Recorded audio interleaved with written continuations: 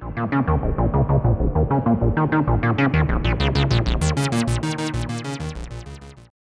just wanted to take a moment and thank you for supporting the site with your subscription. You're making this type of content possible, and I really appreciate it. Alright, so let's dive in. I thought it might be fun to mix things up a little by creating an episode series around building an audio-to-text transcription service. The product idea is pretty simple. You'll upload your audio files to this website as an input. Then on the back-end infrastructure here in this black box, we'll process and transcribe these uploaded audio files, and then a short time later we'll send an email with the transcribed text files as an output. The goal of this episode series is to architect and build out what's happening behind the scenes here, on the back end in this black box, that's enabling this simple customer workflow. By the time we're done, we should have a simple application that delivers state-of-the-art automated audio-to-text transcription with high accuracy and lightning speed. As you can see, this will involve a bunch of different containerized services, a database, blob storage, a worker queue, and lots of remote transcription API calls. My thinking here is that I want to replicate what a real company might be dealing with, and hopefully learn lots as we work through this together. I'm positive we'll make mistakes and we won't get everything right the first try, but that's actually kind of a good thing, as we can build on these ideas in future episodes. For example, I could see us looking at lots of different topics around logging, monitoring, cost modeling, and probably lots of infrastructure optimization bits, just to name a few. Additionally, when you're working on these types of things, there's often pros and cons to each path you choose, and so we can sort of chat about this as we're working through it. It should be pretty fun, as this is a mix of business ideas, some programming, and lots of back-end operation stuff. It's almost like a Venn diagram, as we'll be briefly touching many topics in these core areas. I find it useful to work on these types of projects from time to time, as it sort of gives you a point of reference for what other groups in your company likely care about. It sort of puts you in their shoes. Alright, so I've broken this episode series into 3 parts. I picked the name Phonic Tonic as it sounds kind of funny, it rhymes, and the word phonic is related to the sound of speech. And then we'll be adding some machine learning tonic into the mix. I have to admit this name is mostly BS though. I was really searching around for names that hadn't already been taken, especially domain names. And I came up with this one. It's sort of a play on words after looking through a thesaurus. In the first episode, which you're watching now, is where we'll chat about the general idea, walk through the workflow step by step, we'll sketch things out, and chat about the back-end workflow. We'll also chat about the competitive landscape and pricing. Then we'll look at a demo where we actually transcribe something at the command line via remote API. This episode covers the core idea that we're going to be building everything on top of. In the second episode, we'll design, code, and containerize our website, media transcoder, audio transcriber, and our email notification services. There will also be a bit where we chat about what a data model would look like for this thing, and how I typically approach that. We'll also wire these containerized services up to our backend database, our storage system, and our worker queue. This episode will likely be super technical and very fast-paced, as we have a lot of material to cover. You'll also get all the code as we work through this together. Finally, in the third and final episode, we'll round things out by looking at what a product checklist looks like. And we'll chat about payment options, and mostly just try to sand off any rough spots on our way to a minimum viable product. The end result that I'm shooting for here is that we should be able to launch something that regular people out on the internet can actually use to quickly transcribe their audio files into text on a self-serve basis. So why pick this idea and create a website like this? What's so important about audio-to-text transcription services? Well, this idea stems from a trend that I've seen developing. I think there's an opening in the market for a dead simple, fully automated transcription service that's self-service, super cheap, fast, and gets you close to 95% accuracy. Sure, the end user is going to have to put in a little bit of elbow grease to clean up the transcription, but it's going to save them tons of money. Let me explain. So I read this book a few years back about the founding of Intel and how they noticed something that no one else did. Basically, that integrated circuits were going to be huge and they needed to put all their effort into that area. I think there's a similar mini trend happening today when it comes to the latest advancements in machine learning in terms of speech recognition. I highly recommend reading this book, by the way. It used to be the case that you'd have to spend megabucks and use a custom-trained speech recognition engine by a company like Nuance. But just within the past 3 or 4 years, IBM released a general transcription model that works across lots of speakers, and it's pay-as-you-go. Then Google released one 2 years ago that does something similar. Finally, AWS released theirs last year. These types of APIs are what's powering all the Alexa devices and Google Assistant devices out there. So these tools are becoming much more advanced by the day as folks at these companies are gathering more data and refining things. In my opinion, they're only going to get better and the price is even going to drop further. The key point here is that these companies are allowing the general public access to these highly advanced models. And in my opinion, the accuracy is only going to go up, and the price is going to drop further down. And they'll likely get much quicker too as the algorithms and hardware supporting this gets tuned. So here's how I see things. By the way, I'm not an expert at all in this field. It's just something I've done a bit of research on and built a few prototypes. So say 15 years ago, if you wanted to get something transcribed, say closed captioning for a movie or TV show, or maybe medical records, etc., you'd have to pay big bucks to a professional transcriber. The next iteration or evolution of this was that software came along to assist these professional transcribers. This was software like Drag and Dictate or other custom stuff from the company Nuance to help automate much of this manual work. But this was pretty cumbersome, and it had to be specifically trained for one person's voice, and the accuracy was not all that great. Well, just in the past couple of years, things are getting way more advanced with machine learning models, and it's totally generalized and works across lots of different speakers. You don't have to train for a specific person's voice anymore. Accuracy for these machine learning models is shooting through the roof too. This software used to have massive problems with speakers with accents and things like that. There's also much more advanced tooling around formatting of transcripts for specific use cases. Things like medical templates, punctuation, legal jargon, and lots of other stuff. In my opinion, this advanced technology is increasing the professional transcriber's productivity, but it's also causing loss of work on the high end, since they're essentially now proofreading what the computer is doing. So just within the past 2 or 3 years, developers can now sign up to IBM Watson, Google Speech-to-Text, or AWS Translate and get access to these really advanced tools for just fractions of a penny per minute. So let me add some numbers. For the first 2 use cases here, it's not uncommon to pay $100 plus per hour for a professional transcriptionist, with a turnaround time of a few days. If you wanted to rush that job, think about doubling this rate. With multiple speakers, add more money. Does the speaker have an accent? Add more money. You sort of get the idea. It becomes pricey really quickly. Now, lots of these existing transcription companies are integrating these advanced machine learning models as sort of a pre-processing step before the transcription sees it. So they can now process way more jobs, but the price per job is also going way down. Turnaround times are also pretty much the same, as now they can accept more high-priority jobs on the front end.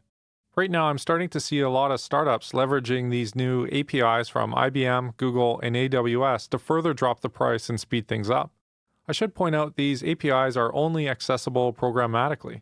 So the missing piece of the puzzle here is for someone to write a super simple way of processing jobs through these APIs. Well, this is what I wanted to focus on in this episode series. I suspect these prices can drop even more, and the turnaround time can be dropped significantly for most of this. I had sort of a startup idea around this, and that's where the idea for this episode series came from. In that these large companies are going through a massive 10x change both in price drops and turnaround times, given the latest advancements in these cloud transcription offerings. That's why I wanted to build this thing out. To help explain this, I put together a simple spreadsheet that runs through some of the numbers. This is super high level, but it helps to paint a picture a little better of what these machine learning speech recognition tools are enabling. So the first column here shows the raw cost of using tools like IBM, Google, and AWS Translate. The per minute cost is roughly about 2.5 cents, and that works out to about $1.44 per hour of transcribed audio to text. Now, most of these cloud-based transcription services only accept transcription jobs in a specific audio file format. So we'll likely need to run a bunch of back-end infrastructure that accepts jobs, transcodes or converts uploaded files from one format into one that'll work, submits and babysits these jobs, and formats the results into something human readable. This is where our price comes in. So you can play around with the numbers here and sort of figure out how much you'd need to charge to make it worth your while, as you'll need to pay for infrastructure costs, wages, fraud, taxes, etc. This is pretty much like rough napkin math here, but it sort of helps to paint a picture of what's going on. So we'd need to process around 5,000 to 7,500 hours per month to make pretty decent money. Granted, this only works if it's a 1 or 2 person company, but you don't really need much since the operational overhead of running this type of site is pretty low. So we need to charge around $6 per hour to cover our costs. This gives me the sense that there's totally room for smaller companies and startups to start nibbling away at the current market share. Even if we bump our prices up a little, say to 25 cents per minute, that gets us into the $15 per hour range. This is actually what I found a few startups charging. I think we'd need to work the numbers quite a bit more and start profiling workloads to figure out the exact cost per job in terms of compute, storage, bandwidth, But from what I see here, this mostly makes sense. I know this is pretty far out there from my usual topics, but honestly, I think this is a useful topic to discuss as most startups and companies operating in the cloud will typically look at this kind of stuff. I've often been asked to create a budget for a particular workload and give cost estimates at different traffic points. This is actually a really critical skill to have, even if it's just estimations and then you can refine the numbers as you get more data. I think it's super useful to be thinking about this kind of stuff. I've added the link to this spreadsheet in the episode notes below if you want to have a look too. So say we're charging something between $6 and $15 per hour of processed audio. Let's flip back to the technology comparison page for a sec. So we're still pretty much state-of-the-art on price, automated accuracy, and job turnaround time. This is all assuming the customer wants to spend a few minutes of their own time proofreading and doing a little formatting. But I suspect tons of people will be willing to do that for the price difference. I think this will open up tons of new customer use cases since transcription is now super cheap. So they might decide to transcribe things they otherwise wouldn't have because it was too costly. My thinking is that we could probably drive the cost down even further as we learn the business and automate things. So this is my very long-winded explanation of where the idea came from. I was mainly thinking about the impact of machine learning tools on existing companies and if there was any opportunities there. But there are a few big problems with this idea though. To hit these kind of numbers, we'd have to get a lot of new customers through the door each month, and that's a costly and complex problem. Also, what happens when these established companies create a budget option and offer something similar to what we're doing? That's why I don't really want to go full tilt into this idea, in that it seems pretty risky and you're likely going to face tons of competition as other startups try to capture this market. So I thought it would be kind of cool to use this idea as a teaching tool, but also launch it for real at the same time so that we can sort of learn about this together. Please let me know if you have any ideas around this. It would be nice to sort of tap into the hive mind here. All right, so let's chat about competitors for a minute.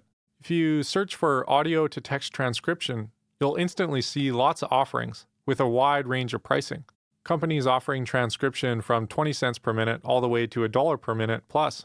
We already looked at how we could likely charge something in the range of 10 cents per minute. So one of the big companies here seems to be Rev.com, where they'll have a professional review your transcript before sending it over, which is pretty cool, but costly. The next one is Trint.com, and they appear to be closer to our idea by just offering an automation tool that gets the transcription done quickly and cheap, but you're left to do the final editing yourself. They seem to have a pretty polished tool too. Finally, there's a whole slew of megacorps that are doing most of the medical transcription stuff out there. I think this is actually a really good idea, as you likely want to have a human in the loop looking at medical terminology and medical dosages and things like that. A good hint here is that they don't even list the prices, as you can guess it's probably megabucks. And this isn't our target market at all. I don't want to go after that. I was sort of thinking about maybe students that want to transcribe a lecture, maybe podcasters. I suspect there's a whole bunch of office folks that want to transcribe meeting notes and things like that. All right, so that's my brain dump on how I see things today and what I think about in terms of this idea. So what does a product and back-end architecture look like for actually processing these types of transcription jobs? Well, as I mentioned before, I sort of envision a website where you enter your email, you drag your files over, then you click submit. On the back end, we probe these files and calculate the audio length, and we come up with a cost and ask the user if they want to pay this. If they say yes, we process the jobs on the back end, and then we send them an email link with the results shortly after when the jobs are complete. You might be thinking, why the delay here? Why not just do it instantly? Well, most of these cloud-based transcription services take a few minutes to process the jobs, especially if they're really long audio files. So we need a way to accept jobs from customers, process them, babysit the transcription process, and eventually return the formatted process results to the customer. So let's walk through how this would actually work step by step. So a new user shows up at our website, hitting our main web service. They enter their email, they upload their files, and they pay. We're flushing all this data into a SQL database for order tracking, uploading the audio files to cloud storage, and then we're submitting a job into a queue for processing. Episode 59 on RabbitMQ might be a good refresher on worker queues here to add some background context if you're new to that. I mentioned before that these cloud transcription services are super picky about what formats they'll accept audio in. So say we have a lawyer who recorded a deposition and they want to get a text transcript of that.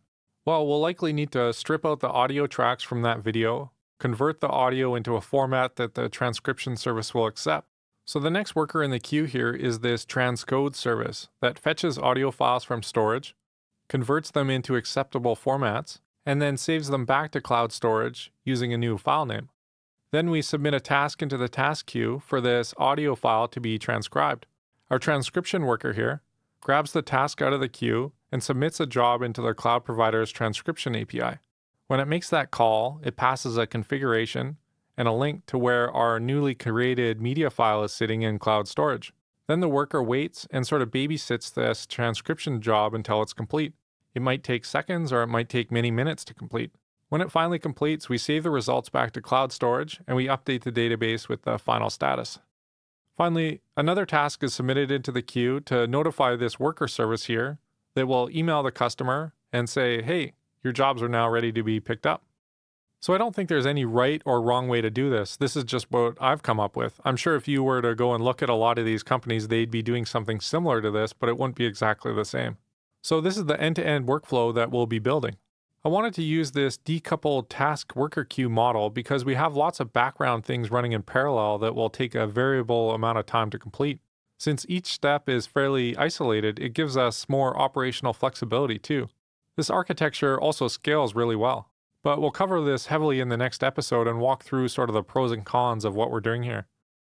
I think the thing to keep in mind is that there's nothing too complex on the back end here, but ultimately the customer doesn't even care about any of this. From their perspective, this is pretty much a black box. So we just need to make this as simple and easy to use as possible so they'll actually use our service. That's why I wanted to focus on a minimalistic front end that would make it obvious what they're supposed to do. Let's get back to that Venn diagram from earlier.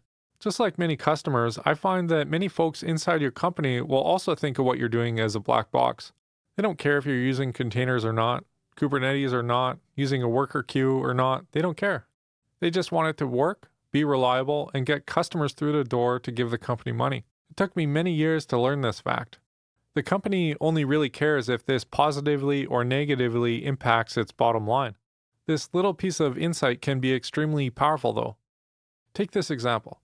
Say a customer pays you $7 and $3 automatically goes out through your black box into other people's hands, like the cloud provider, payment processor, your wages, etc. Your company only gets to keep $4 of that. If you think about this from a management or executive perspective, they're always trying to get better returns. They might see charging the customer more as an option or adding additional service plans.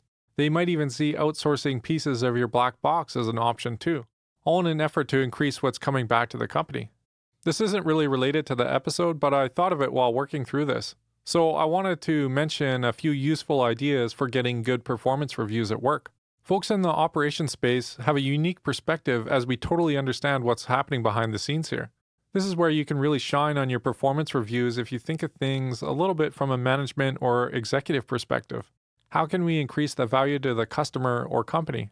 Maybe you can come up with some sort of impact statement on how you save the company a bunch of money. Or maybe you decrease customer turnover by fixing some back-end component. Thinking from this type of perspective and putting these types of statements into your performance review can really go a long way to making you more money. I found that focusing on the impact and metrics that increases the company's bottom line goes really well. I wanted to share a few articles that really opened my eyes to this line of thinking. One's called Don't Call Yourself a Programmer, but this also heavily applies to DevOps folks too. Here's another one on how to make yourself more valuable to the company, basically using your unique knowledge. There's also another one by the same guy, Patrick McKenzie, also known as Patio 11 on Hacker News, around salary negotiations. This stuff is super valuable, and it personally worked really well for me when I applied it. I just figured since we were chatting about sort of our fictitious company's financials and how we're looking at the back end, you probably already have ideas of, hey, maybe you could optimize this to save a little bit of money. This isn't something that you're going to likely use right now, but it really helps to know since you can create sort of an action plan for your next review cycle. I thought this topic was sort of relevant since we're looking at this transcription project sort of from a startup founder perspective. And you can easily see, hey, we need to reduce cost in a particular area to make us competitive. And so if you apply that same sort of perspective to your current company, maybe you can get some sort of financial benefit out of it if you can save the company a bunch of money or maybe increase a revenue stream. And hopefully you're wildly successful with it. Anyways, that wraps up what I wanted to chat about. Hopefully you'll find this episode series really useful. I really think it's worthwhile since you'll likely be able to apply a lot of this stuff elsewhere. But before we wrap things up, I wanted to show you a demo, or sort of a proof of concept, where we'll actually get an audio file transcribed via one of these cloud APIs. So let's head over to the console. I'm just going to copy and paste a command here that's going to call a Google Cloud Transcription API. You can see I'm using curl and I'm calling the speech API. I'm composing a request with the following configuration. I'm setting the audio encoding to the WAV format and the language to US English. This option here allows you to tag different speakers in an audio recording. Say, for example, you might see multiple persons talking in an audio file. What this transcription API can do is it'll actually tag people as speaker 1 or speaker 2, which can be fantastic for interviews. To me, it's kind of crazy that a computer can automatically tag individuals like this. Next, you can specify the machine learning model that you want to use. And there's a few that are tuned for different use cases, say for example phone calls or videos, but I've typically gotten the best results with the video model here. This line tells the API that we want to get word boundaries. This will give us the time codes of when a word starts and when a word stops. This can be really useful if you want to generate, say, closed captions or something like that. This word confidence will score each word, providing a ranking using the model's confidence of what it thinks it understood here. Next, we ask the API to automatically add punctuation for things like capitalization, commas, periods, etc. This is pretty cool since the model will guess what punctuation needs to go where.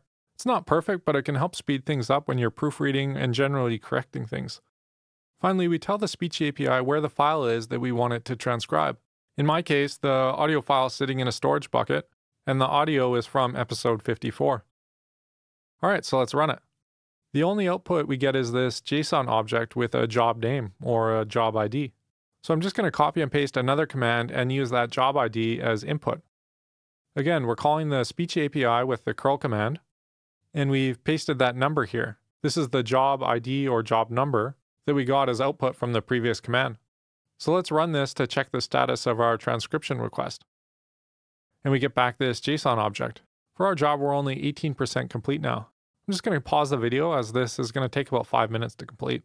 You can keep running this command continually and eventually you'll get the results. So I started the video again.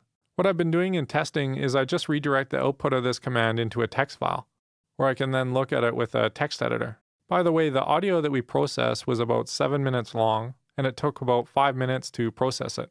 And the job cost about 17 cents based off our numbers in our spreadsheet. So I think it's well worth it since it might have taken a long time to do this manually. All right, so we have our file saved here. Let's just check the size. In case you're wondering, it's about 1.6 megs. Let's use the head command to grab the top few lines of this file to see the job start and stop times.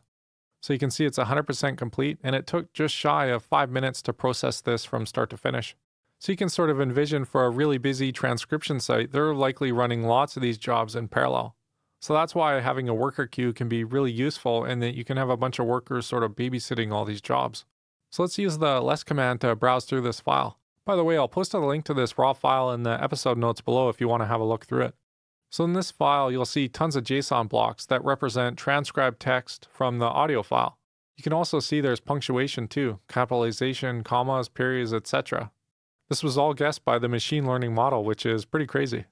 Then if you scroll down here, you can see each word is broken out with a start time and stop time, along with a confidence score. Each word throughout the transcript will have something like this. So depending on how long your audio file is, this text file could be quite large. Actually, let's jump back to the command line and see how many lines are in this file. Yeah, so there's roughly 52,000. So this is the speech transcription API in a nutshell. The IBM Watson one and the AWS Translate one are pretty much the same. As you can see, this isn't really user-friendly from a non-technical person perspective. This is why adding a super simple user interface here could be game-changing. You just enter your email, drag over a few files, and click submit. In the background, we'll coordinate all the file processing, job shuffling, and just send out the processed and clean text to our end customers. All right, well, that's it for this episode. Please let me know what you think of these types of projects. I also wanted to complete the one from episode 51 too, around building a carpooling service. I think these episode series helps to add some variety from the week to week, and it helps to mix things up a bit. All right, I'll see you next week.